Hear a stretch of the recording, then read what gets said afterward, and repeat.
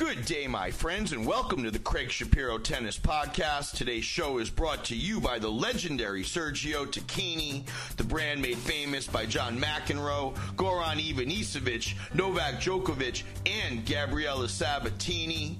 When I was a kid, we could not even buy it. It was aspirational, and now it is available worldwide, and I cannot think of a greater gift for a tennis fan, a player, or if you just want to get a friend an iconic tracksuit or a t-shirt from the Paris Masters or the Monte Carlo Country Club. You got to do that. Check them out at SergioTacchini.com and use the code Craig30 in all caps to receive 30% off of your order.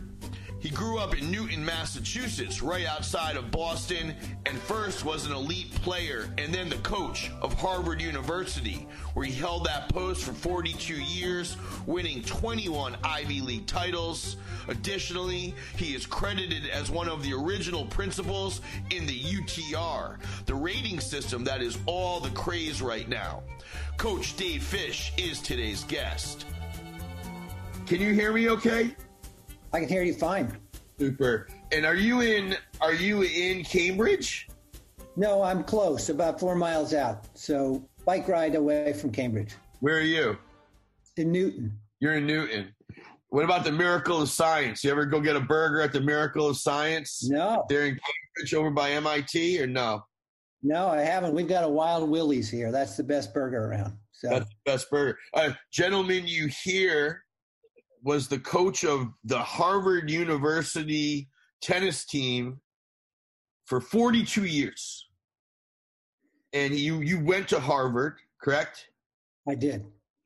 And this is one of the inside people that, his name has kept popping up and popping up and popping up on my show from different people. And I couldn't help but reach out. So that's Dave Fish. Coach Dave Fish is with me. And, Coach, I got to tell you, as a New Englander, and I was born in Boston, it's a pleasure to have you on the show. No, it's my pleasure, Craig. And thanks for being a person that shines a spotlight on a lot of good stuff in tennis. We're all lucky to have tennis in our lives. Listen, let's just get right into this. As you know, we do a 5-set format. The first set is the off-the-court report. What's happening in Beantown these weeks? Are you guys pushing through the winter? Are you guys starting to turn the corner on the weather? Yeah, we're getting a beautiful day tomorrow. We've had about a week of good weather. Very, very much better than we would expect. And now that we've had our COVID shots, we're feeling a little bit more comfortable getting out and playing indoors. So I've been back and playing tennis for the last month and loving it. So now, do you ever see Mayotte? Do you ever go over to the Thoreau? Yeah. Timmy was our volunteer assistant coach for a couple of years, some years back. And then he started a great academy out at Thoreau. And so I follow him and I follow his tweets. And he's one of the funnier people you'll ever meet. What other clubs and stuff do you bounce around to? Where are you playing your tennis? Well, I rejoined Longwood Cricket Club, where I grew up playing. My parents joined it as absentee members so that I could have some place to play because we didn't have a lot of places to play in New England, in Boston. And so after having not played seriously for about 45 years because I was coaching, when I retired, I said, gee, I love this sport at one time. Let's see if I can get back into it without hurting myself. And so for the last year, I've been just having a ball playing. I've fallen in love all over again with tennis. Tennis is wild the way it ebbs and flows. Like you could coach Harvard, but your tennis probably got worse while you were coaching. Well, my coach always said he became a better coach when he stopped worrying about his own game. And I think I took that to heart more than most people because I wanted to be the best coach I could ever be. And so I stopped worrying about my own game. And then when you're coaching, of course, you're never thinking about moving your feet, anything else. So had to burn through some habits. Let's move into the second set. This is the on-the-court report. Generally speaking, this is where we talk about the business of tennis as it pertains to the guest. And you are the very often least mentioned cog in the UTR machine. I believe the way I know the story is that these brainiacs that created the algorithm for UTR brought it to you. And you brought it to the rest of this group, and now you're no longer involved. But I think that this is a good place to just learn about your involvement and what the UTR algorithm, the sort of the genesis of it is. Sure. Well, I had been on the ITA, the Intercollegiate Tennis Association board of directors for a number of years. And we were always looking at, what can we do to make college tennis better? And as we looked at college tennis, we started saying, well, juniors aren't competing against college players ever. They used to routinely do it.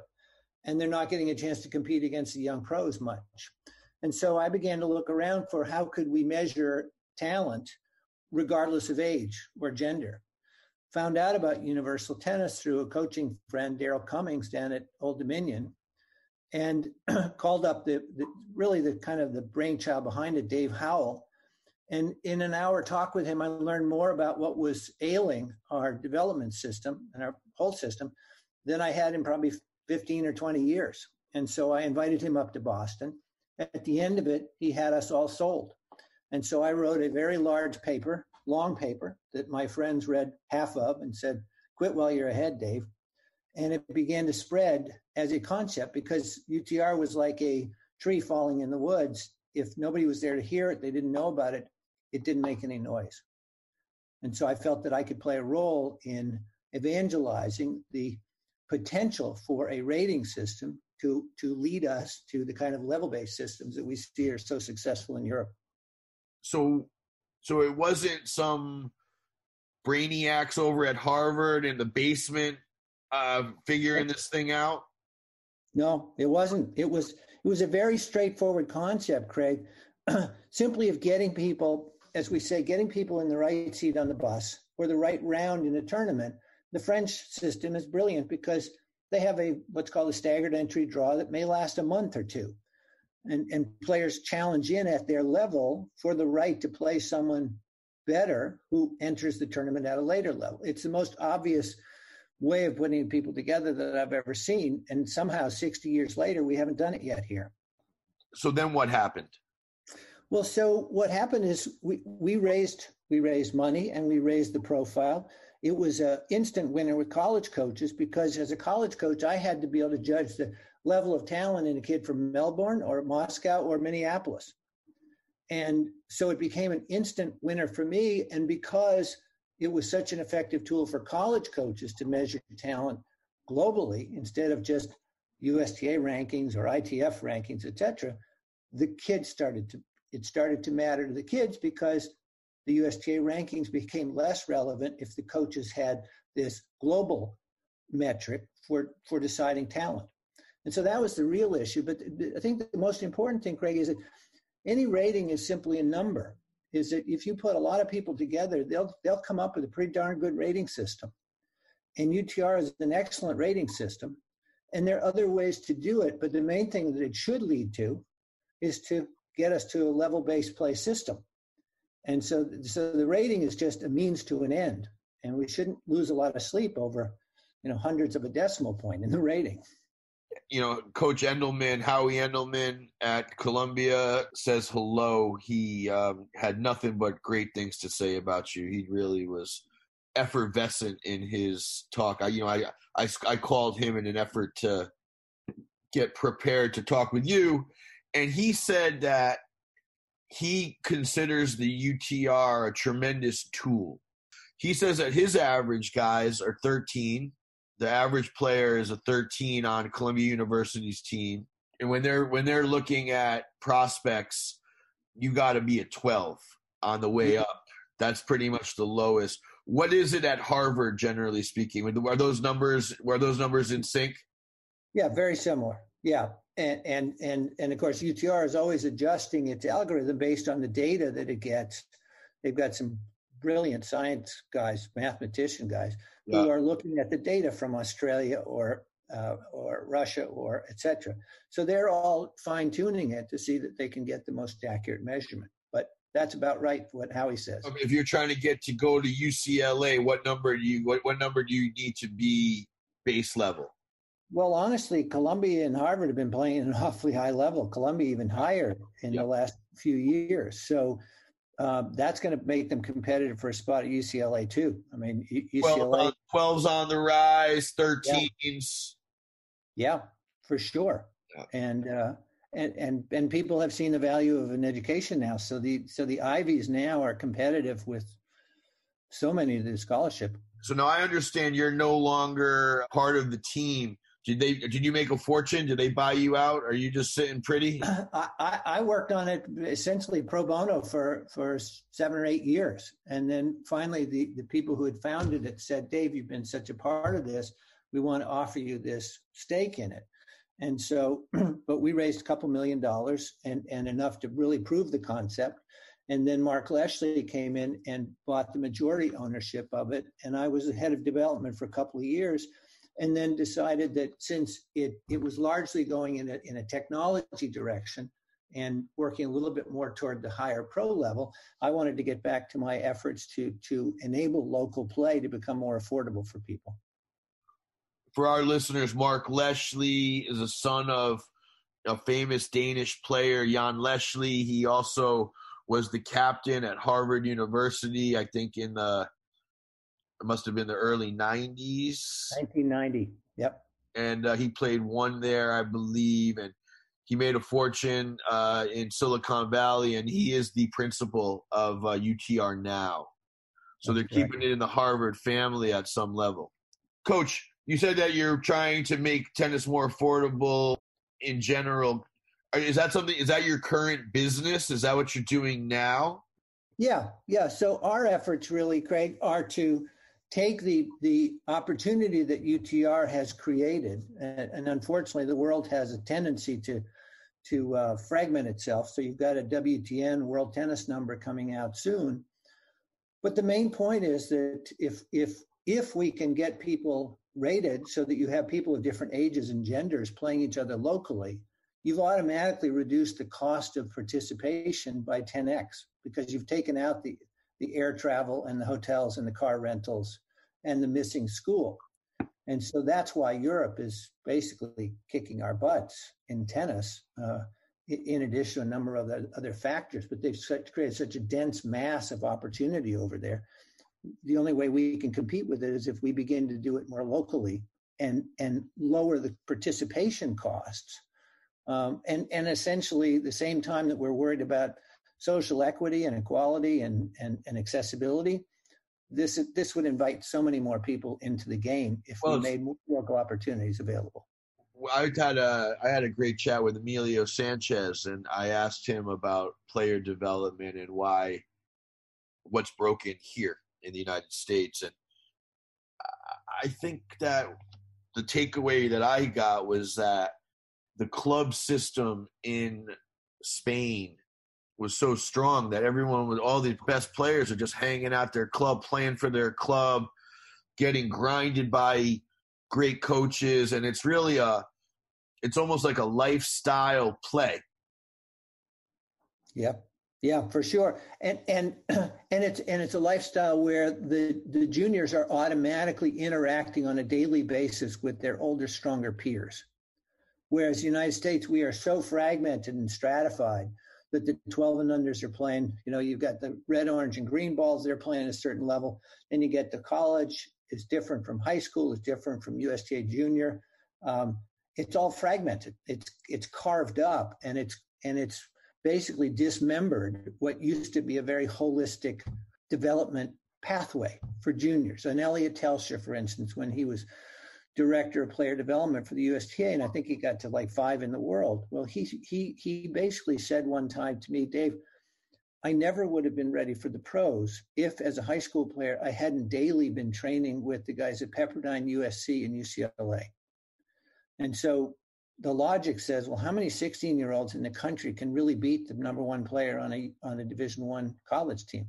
Right. And so by not allowing our U.S. juniors to train on a regular basis with their college and older peers, the way it happens in France or Spain, we're literally tying one hand behind their back and asking them to succeed in a global sport. It's ridiculous to think that they can succeed at that. Just so what is your vision and what is your execution plan? Well, the execution plan is to build much more local and regional centers of competition that used to exist before the ATP, WTA, and ITF all began to control access to the higher levels of the game by a point-chasing system. It's like an airline loyalty card, is you have to fly on my airline to get points. And there's so many other good developmental pathways. You've got the Australian money tournament circuit. You've got the college tennis. You've got the French money system. You've got the Spanish system. They're all tremendous development systems. But therefore, in this normal, why do you force players to chase points in Uzbekistan when they could be beating someone in college, that same player in college, and you give them no credit for it? So a real accessible world would be to factor in the results from all of those systems and say, if you're good enough, this should be able to qualify you to get into a qualifying round, to a future or a challenger, et cetera. Tennis never really fully opened up. Coach, you're vibrating at a different wavelength than everybody else. You spent so many years on that Harvard campus, man, with all those brainiacs. Well, Craig, very few people in the game ever get the chance to look at it from a 50,000-foot view.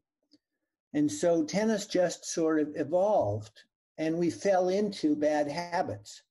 And we didn't have to re-engineer ourselves. This COVID actually gives us a chance to look at it with a clear lens and say, hey, there are a lot of fault lines that began to show up right away. That most of us who've been studying it have been there for 20 or 30 years. But now's a chance to reboot, to build a much more competitive, highly affordable system. And that's why you've got the ITA working with the USTA. They're talking about how do we have more level-based opportunities? How do we have the juniors interacting with the college players? How do we put a little more prize money in so that the better young pros can make it more affordably here? We used to have this, the USTA and the American tennis used to produce fantastic number of top players in the world because they had these accessible local regional circuits. And now it's just become unaffordable for people. Let's move into the third set. This is the portion of our show where we talk about your career. Coach, where does your tennis begin? Boy, it began about 100 yards away from my house. And where was that? That was in Newton, Massachusetts, right where I am now. And you're still where you grew up? Yeah, I lived in another city for a number of years in a first part of my life, and then came back to Newton. And curiously, Craig, this won't matter, but my parents both went to Hope High School in Providence. Oh wow! Right on the. So your parents are Rhode Islanders? Yeah. Oh, come on. Yeah. Yep. So I played many tournaments down there. I played at the casino, and it's a wonderful part of tennis history. So you're a New Englander through and through. I am, through and through. And your parents love tennis? They didn't know much about tennis. They were purely recreational players. My dad served kind of frying pan grip, and when I got his serve back when I was probably 10, I was like in heaven. And I used to go down across the playground and hit on the wall. The bricks were misplaced, and I had to chase a lot of balls, and I just did it for hours. And then I finally got pretty good. I was kind of chunky when I was young, but I had awfully good hands. And so then I got a chance to belong to Longwood Cricket Club, which was kind of a mecca for tennis. And that gave me an opportunity to continue to get better. For our listeners, Longwood is one of the storied clubs in the United States. And there was a great tournament there for a lot of years. Did you have any involvement with that tournament? I did. Yeah. I was a ball boy growing up there. So I watched, McKinley and Ralston and Osuna Palafox, and we just sat there and our mouths were drooling. And then we'd go out and practice for hours after we do that. And were they playing on grass there then? Yeah. Then it became a Hartrue tournament. It did, but initially in 1963, it was the reemergence of pro tennis. The New England Merchants Bank put in $10,000 pot, and they played, and they had Gonzalez and Laver. I mean, we were just drooling watching pros that we had never seen before. did Bud Collins by chance come into your purview at some juncture? Absolutely, because Bud would play at Longwood in his bare feet, and he had his famous pants then. And no, he was, as we say, a colorful character. And he did so much for tennis because nobody else wanted to cover it at the time. Bud did so much for tennis, by the way. Bud did so much for tennis. Amazing person. Yeah. But so, and for our listeners, Bud Collins, by far the most, at least from my perspective, the most significant tennis media personality that there has ever been.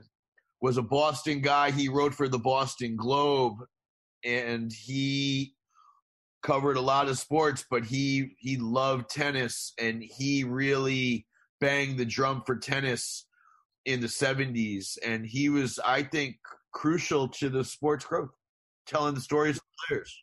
Yep, he was. And actually, my coach, Jack Barnaby, did the first telecasts with Bud Collins over at MIT on TV, on WGBH, the public television channel. That was the start of tennis. And I think Bud was a little better at it than my coach was. So he went on. And when you say your coach, you went to Harvard, you got into Harvard, and you played tennis at Harvard. I did. Yes. You got to explain that.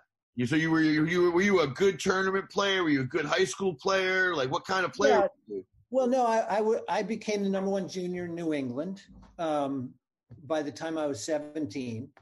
But there were many other good players. I just happened to hit a hot streak at the end. So I was definitely a person who could go and play at Harvard. And my sophomore year, I think I ended up playing number 2 on the team, and then unfortunately got into some tennis elbow issues, which affected my play, which is how I fell in love with coaching, because I was sitting on the sideline listening to my coach and saying, hey, I can't play, but I can sure listen and I can help my teammates do better. Fell in love with it. Now, what was it like being at Harvard in the 60s? I mean, what was that experience like? Craig, 2 of my 4 years ended in student strikes. We didn't take exams. The university shut down. Oh, because of Vietnam? Yes.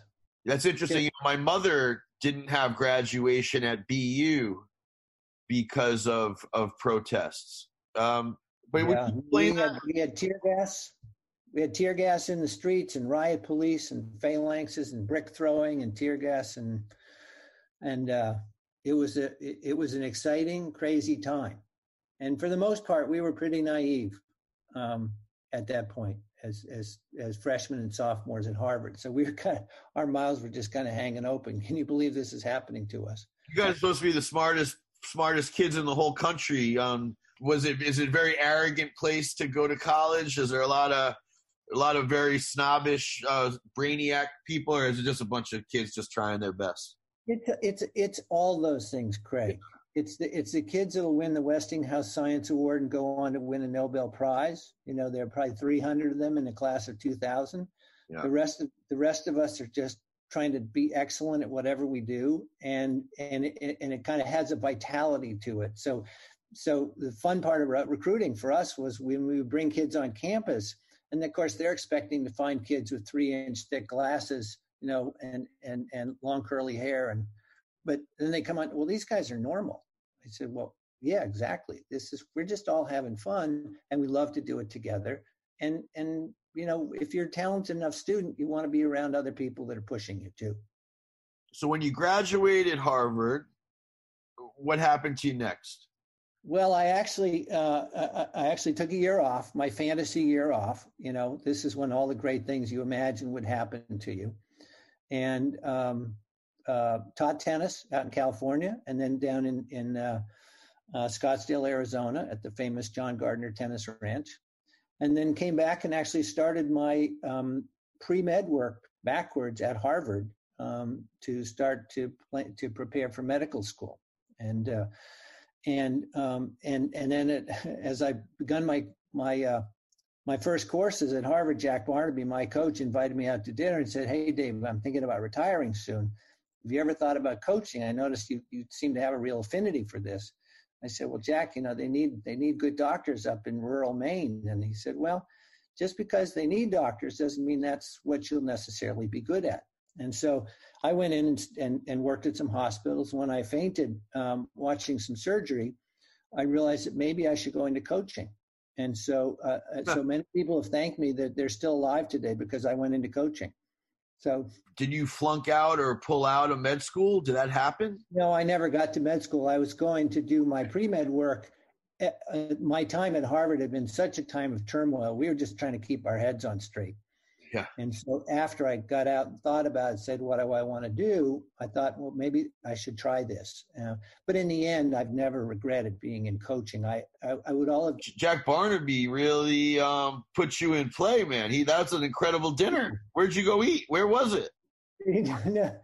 I went over to his house for dinner. And his wife was chiding him. Now, Jack, just because Dave wants to become a doctor, just let him go. And he said, well, no, I don't know. And he was persuasive. But it kind of, once I got the bit in my teeth, I couldn't think anything else. I wanted to be a coach and was grateful for the chance. So what year did you become head coach? 76. What year did you stop being head coach? 2018. Wow. Coach. Yeah. So it was a few years. What was it like to have James and Thomas Blake, but really James Blake at your school? Oh, it was great fun. I mean, number one, they come from a fantastic family. How'd that happen, by the way? How'd you get them and they didn't turn pro? Well, Tommy was probably the number one player in New England, and his family had always stressed, his mom was from England, and they had always stressed education. So it was a pretty natural, and Tommy was a late developer, got to about 6'5", and he was about as kind a person as you could meet. He just did not have a mean bone in his body. And so he wouldn't have been someone on the USTA's radar. And so he came to Harvard, and then his younger brother, who we used to call Tommy, who was 6'5", Tommy Gun, because he had a big serve. So naturally we called James Squirt Gun when he was this pencil-thin little 14-year-old. And so he knew all the guys. And so I think it was fortunate for us that Tommy was on the team, was captain, et cetera. And James loved the guys, and we had a very fine team at the time. So he knew coming that he would get good training. And the plan always was he was like a shooting star. And his junior coach, Brian Barker, is really one of the finest coaches I know. He's like a player whisperer, sort of understands how people think and what the pressures are like. And so he and James had a wonderful partnership. The parents were terrific with it. And so it worked out. And James, we couldn't quite tell how good he was going to get, but he sure looked awfully good. The names Palangian come up, Dickie Herbst. Yeah. I don't know how many Ivy League championships you won. We won a few. How many, Coach? I honestly don't know. I really was never attached to that. I could never answer it when someone would ask me. I was always trying to stay present and see if the next year I could be a better coach than I was the year before. Are you a believer in college tennis? Oh, for sure. Absolutely. But it could be much, much better, Craig, is that some of these ideas that we sort of brushed on, we touched on, are ways that could make college tennis much better. The NCAA got in and created a lot of recruiting rules that kept people, juniors, from interacting with college players for fear that someone would get an advantage. So they became much more restrictive than was necessary.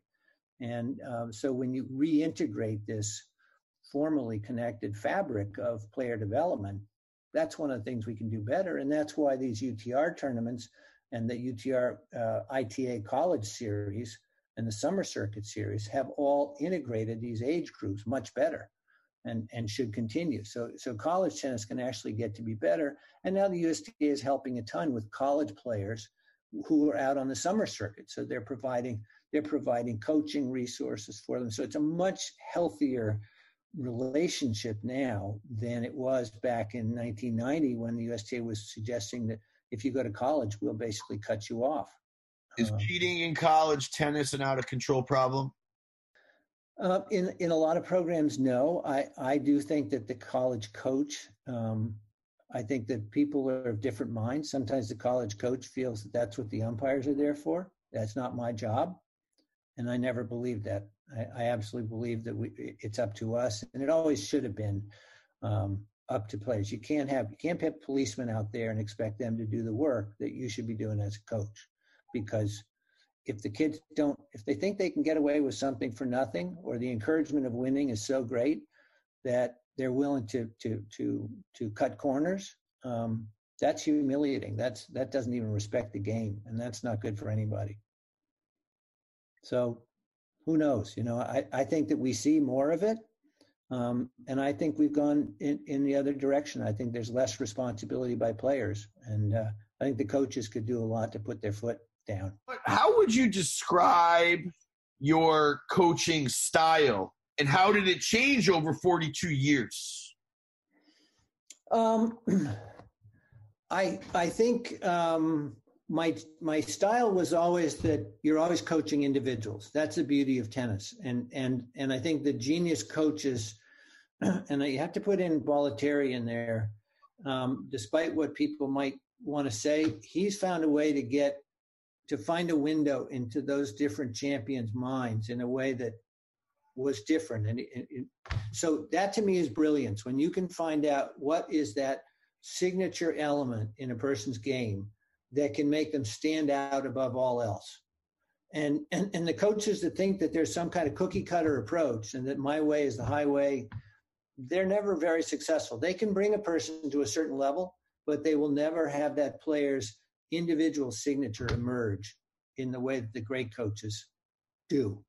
And so I always tried to have it not one size fits all, but everybody's an individual. And as my coach said, I said, well, Jack, don't you get tired of coaching after so many years? He said, Dave, you're not coaching forehand. You're coaching a different mind each time.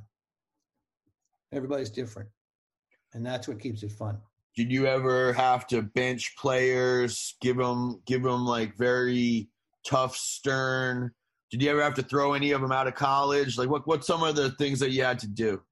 Well, I didn't have to throw them out of college, but I did ask a few players to leave the team. And curiously, in most cases, it usually resulted later in a kind of rapprochement and a sort of respect for each other, where people have come back and said, Coach, I know one really funny person, just a delightful guy off the court, but he could be a terror on court, and finally had to ask him to leave the team because it was not the standard that we demanded. And years later, he said, Dave, my son is just like me. Now I know what I put you through. Right. So, and we give each other a hug when we see each other, and it's an educational process, Craig. It's like these are all people in the process of becoming, and we have to be patient with that, but still firm in setting them a high ideal to aim for. And what about X's and O's? Did you try to get your players better technique-wise, strategy-wise, or are they already there? No, they're not already there. So they're generally far from being there strategy-wise, and basically, if you think about what a player comes to, he comes to you with a general set of skills. And what you're trying to do is to do what a Federer or Nadal has done, is they boiled those skill set down into 4 or 5 things that they do at a level of excellence that it's just remarkable. So it's the difference between what we would call a short order cook in a diner, where they got 300 things on the menu, and a gourmet cook at Ritz-Carlton, is they can cook 5 meals at a gourmet level, and that's what the top pros can do. And that's the process of coaching. So to the extent that you can bring someone along from a generalist to a specialist, that's when you can squeeze the most out of their game. Did you have interesting moments or contact with, the Harry Hopmans or the Tony Palafoxes or the Bolletteris? Are you part of a fraternity of coaches where you learned things through your years? Yeah, well, I certainly learned from my coach. And then every time I met a new coach, every time I went to the NCAAs, my favorite question for people is, what's the best thing that you've learned that's helped your coaching in the last 5 years? And everybody enjoys being asked about themselves. And so I would always find some kernel that I could take and sort of make my own and experiment with. And so I was like a sponge. I just tried to learn from everything. If we went to a coaching convention, the ITA coaching convention, we'd go to the seminars, but then 5 of us would get down with beers and Cokes in the evening, and we'd sit down and talk about doubles, and we'd talk about the nuances. And that's where the real nuggets, you just have to dig hard for those nuggets, and that's how you get better year after year. How does one handle the evolution of the sport? I mean, you had a front row seat for 40 years of technology changes and guys getting fitter, and does it just sort of happen the way life happens? Is that just kind of how it all just shakes out? You just got to keep going. No. If you just think it'll happen to you, you're misguided. You have to go out and seek it out, because the people that are at the front line of these things, you're watching the pro players. Every 5 years there's an evolution in the game. It used to be if you had one big talent back in the 70s, you had one big talent that could put you on a world-class level. 5 or 10 years later, you had to have two. You had to have sensational speed and a big serve. And now the players they're just refining what is possible and having this longevity, so they continue to get better because they're healthier than ever. And so you have to invest yourself as a student. And because my coach always set an example, he was curious about the world. And so I always tried to be curious and not satisfied. And so I would learn something new, and someone else might not agree with it, but I'd try it, see if it worked. What's an example of that? There's actually a great example of a very idiosyncratic, eccentric person, but a wonderful character named Bruce Wright, who coached Tim Mayotte, who took him from probably 75 in the country to number 1 junior in the country when he was out of Springfield, Massachusetts. And this fellow had a training as a gymnast, and he went back and started to look at tennis with a very fresh lens, and created something, a way of working on posture and movement and a set of drills. It was actually brilliant for the time. And so those are the kind of people that often don't get considered well. They're not in the mainstream, but they're brilliant in their own way. And so I always tried to sort of see if I could find out what about that approach could cause a Tim Mayotte to be so good, so fast, and carve out the essence and see if we could bring that into our program. And so, it's a constant process of discovery, I think. I mean, I think you're crazy if you repeat the same year 40 times. And hey, man, you do that, you ain't going to be around anyway. You aren't. Be out. Now, tell the truth. What was the closest you ever were to being fired? Do you ever have did the dean of the university come to you and say, listen, coach, we're not happy with the results? No. No. My standards for my results were always way higher than Harvard was expecting of me. and the frustration was when they didn't see it, what I saw that could be accomplished. And so that was frustrating. And I think, one time early in my career, I got into trouble, had to go to the dean because a kid on my team said, you didn't keep me on the team fairly. And he wasn't very good. And I developed a handbook so that I had a consistent set of rules. And that was a good part of my coaching education. I had been fair, and the dean said, you've treated him very fairly. He has no right to be complaining. But I learned a very important lesson about being clear about what my principles were and our standards and how you make the team, etc. Those are all part of cutting your teeth as a young coach. I got to proclaim some naivete. I don't know as much about college tennis as others, but does Harvard play Stanford over the years? Yeah. What was it like to see John McEnroe? Well, John was just gifted. I literally remember sitting at Kalamazoo with Andy Chase, who was at Stanford already, another Rhode Island player. And he was literally saying, I told Coach Gould that this guy's going to be sensational. You got to get him. And, we were sitting at Kalamazoo, and I can remember to this day what it was. And so, McEnroe is already a semifinalist at Wimbledon before he went to college, just sensational. And so that used to be the norm. You used to see the Ralstons and the Stan Smiths and the Bob Lutz, and everybody would go to college. And then the world changed. The tennis world changed. Yeah. So who's the greatest college player you ever laid eyes on? Well, during my coaching time, this guy Noriega from University of San Diego was a beautiful player. I'd have to think about that. My focus was always on my team and how to prepare them. So it wasn't as if I was sort of looking at that like a spectator all the time, the top college players. Do you have a top 7 to ever play for Harvard? Is there a top 7? Is there a top 5? Oh, I would never dare to say that. I'd make too many enemies there. Is Blake by far the best player to ever play at Harvard? Yeah, I would imagine so. I mean, he did well at a national level. Now, if you go back to the 1920s when Harvard was winning all the national championships, National Intercollegiate Championship, but that's kind of pre-tennis history. Back when Dwight Davis donated the Davis Cup and they won the first Davis Cup, etc. Right. A whole nother. That's a whole nother era. Right. Yeah. That's like before Christ. Now, good. Did you guys ever have a chance to win the NCAAs? Was that something that you were trying? Were you trying? We couldn't get the density of players enough. The lack of scholarships.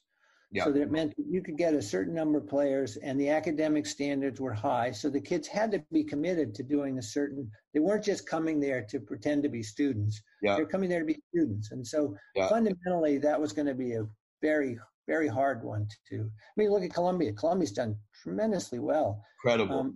But it's doubtful that they're going to win an NCAA championship, just different levels of training and amount of time on court. Is there a greatest moment for you as coach of Harvard University? Greatest moment in tennis? Oh gosh, my coach always said, look, if you do the best you can with whatever team you have, that's the measure of you as a coach. But we had some sensational wins when we've had our great teams, and done well in the national indoors or the NCAAs, and had players do individual honors. The biggest thrill for me, and it's going to sound like a cliche, but when the kids graduate and they go on to do something of significance, not just be successful, but do something that's really significant, that really makes a difference to people. That's the most satisfying thing as a coach, or when you can write a letter of recommendation for a kid who's just, maybe he's played number 10 on your team and he never got to compete a lot, but then he goes on and wins a Rhodes Scholarship. That's a cool thing, right? That's the cool thing. How many players would never get into Harvard if it wasn't for their tennis, and vice versa? Yeah, well, there's no question that it is definitely an edge, because in the regular admissions process, I think Harvard has like 44,000 people apply for 2,000 spots. There's 4% of the people getting in. So having an extra hook, but can make all the difference. But that person has to come with the full palette of, I got to be a good person, I got to have good grades, people have to think well of me, and if you have those things, the whole person concept, then the tennis can absolutely make a difference. And you probably can't be too stupid, right? Like if you can't get into the University of Rhode Island, you're not going to get, even if you're the best tennis player in the country, you're not going to Harvard. No, because it wouldn't be fair to the player. Is it everybody deserves to feel like they're successful? And if you just let someone in that is just so far below the mean, they're not going to be comfortable. That's not good for their confidence either. There are many ways to people mature later. They're often not ready for that. So Harvard's not for everybody. Harvard's not for everybody. What has your involvement been with pro tennis?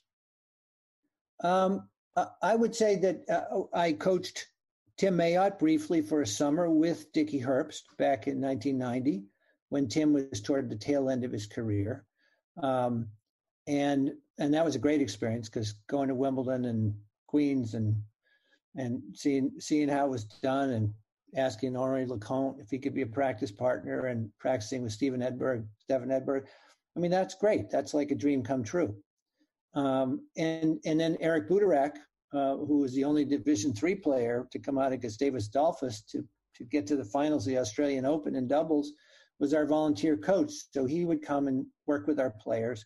And so I've been sort of a sideline fan, but I haven't been involved in sort of going out and following that path and coaching at that level, because I was very happy doing what I was doing. So I look at it more structurally from a sense of what is the infrastructure that allows someone to get to that level, rather than did I dream of coaching at that level.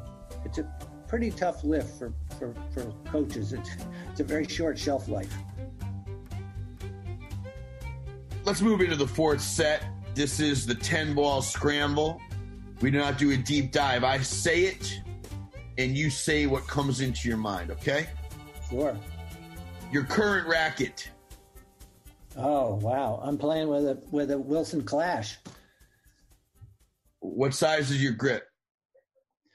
3/8 with and I'll use an overgrip on it. That Wilson Clash is a nice racket as we get older because it's so headlight and so flexible, I think. Yeah. But I can't say that I've played with a lot of rackets since I've been playing for the last year. So is that right? Yeah, there are a lot of great rackets out there, but my friends at Wilson teed me up with them. How do you string your racket?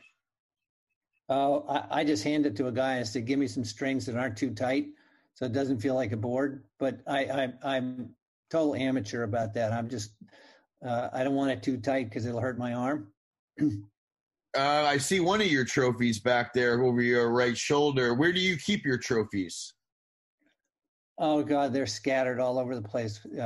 Our mantle has a few now. I've gotten a few nice awards since in the latter part of my career. But I don't have a trophy case. When I was a junior, that was, you live and die, you have your trophy case. You say, wow, I'm really something. And I have no idea where those trophies are now. Your greatest win? My greatest win, I think, in college, I beat Bill Colson, who had been the national clay court champion in the 18 and under, and went to Princeton. Was probably 3 times the player that I was. But on that day, I was good enough to beat him. Score? Oh, God, I don't remember. Could have been 3 sets. I don't even remember. But, that gave me some measure of confidence in what I could do. Hey, win's a win. Your worst loss? Oh, gosh. Yeah, I lost to a guy that I would later be a teammate with at Harvard. I was seeded in the New England Junior Championships, and I lost early in it, and I just couldn't quite believe it. So there's probably a lot of those. Your toughest opponent? Oh, boy. Listen, this could be your college. This could be this could be a coach. This could be anything you want to talk about. Whatever comes in your mind, Coach. Well, it's interesting. I'd say that we had a fantastic rivalry with Columbia. We had a fantastic rivalry with Princeton. David Benjamin was the architect of the ITA as we know it, and was the Princeton coach, and Bid Goswami. And we went toe-to-toe so many times and had these, barn burners of matches with fierce competition and partisanship. And so those were the ones that you remember. They stick in your memory. Your favorite tournament? Oh, God. Wimbledon is just really fun to go, but I've never been to the French or the Australian. Really? Hope to one day, yeah. Your favorite city? I love Boston. Your favorite court? Can obviously be any court in the world. Oh, wow. I used to love my red clay courts back at my little club in Newton called the Waban Neighborhood Club. And that's where I cut my teeth on it. And so that's favorite. And that's your favorite. What's the name of the club? It used to be the Waban Neighborhood Club until years later we find out that it wasn't quite open to everybody in the neighborhood. Right. So they renamed it. Your favorite forehand? Oh, God. Well, James Blake had a damn good forehand. They had an unbelievable forehand. Your favorite backhand? Wawrinka is, that's what I'm doing now. I mean, if I had his shoulders, it would be better. But God, is that fun to watch. Your favorite volleys? Oh, Ken Rosewall had them, and most of the people listening to this won't even know who Ken Rosewall is. No, that's not true. Our group is don't underestimate my group, Coach. They're connoisseurs of the game. And your favorite serve? Oh, my favorite serve, Pancho Gonzalez. Pancho Gonzalez just had something. It was like watching honey dripping. It was just like a waterfall. Harvard University. Is that a question? I say it. You say what comes in your mind. Excellent. Excellent. Excellent. Yeah. And the cliche is that it's elite, but it's got the most fantastic financial aid system in the world. So it's open to everybody in the world. That's what's incredible about it. Let's move into the fifth and final set. This is the king of the court. If you could be the king of tennis and make a change in the sport, I think I know the answer to this maybe, but what would it be? You do. Well, it's converting more of the world to level-based play. That to me is the single point of leverage. If you talk about Archimedes saying, give me a lever long enough and I can move the world, that's the single one point of leverage that if we all put our heads together and we stop competing against each other, tennis around the world would become accessible for millions more people. Coach Dave Fish, this has been a great chat. I can't thank you enough. It's not easy to get to these Harvard people, so I do appreciate the opportunity to have a chat with you. Well, thank you for inviting me. Coach Dave Fish, have a terrific rest of your week, and also, enjoy the springtime in Boston. There's nothing like that. That's right. There's just nothing like that when the Red Sox come to town. Even though you're not going to be able to go to the games, there's just nothing like springtime in Boston. That's right. You're right. Well, come back and visit us. Dave Fish, you are released. Thank you very much. Take care. Huge thank you to Dave Fish, and thank you to Sergio Tacchini. See them at sergiotacchini.com and use my code Craig30 in all caps at checkout to receive 30% off of your order. If you have not done it yet, please subscribe, rate, and review on Apple Podcasts. That is the name of the game. And share the show with your friends. Max Loeb edited the show. Our music is by Brian Senti. We'll be back next time with more of the most interesting voices in the sport. Until then, I'm Craig Shapiro, and you are released.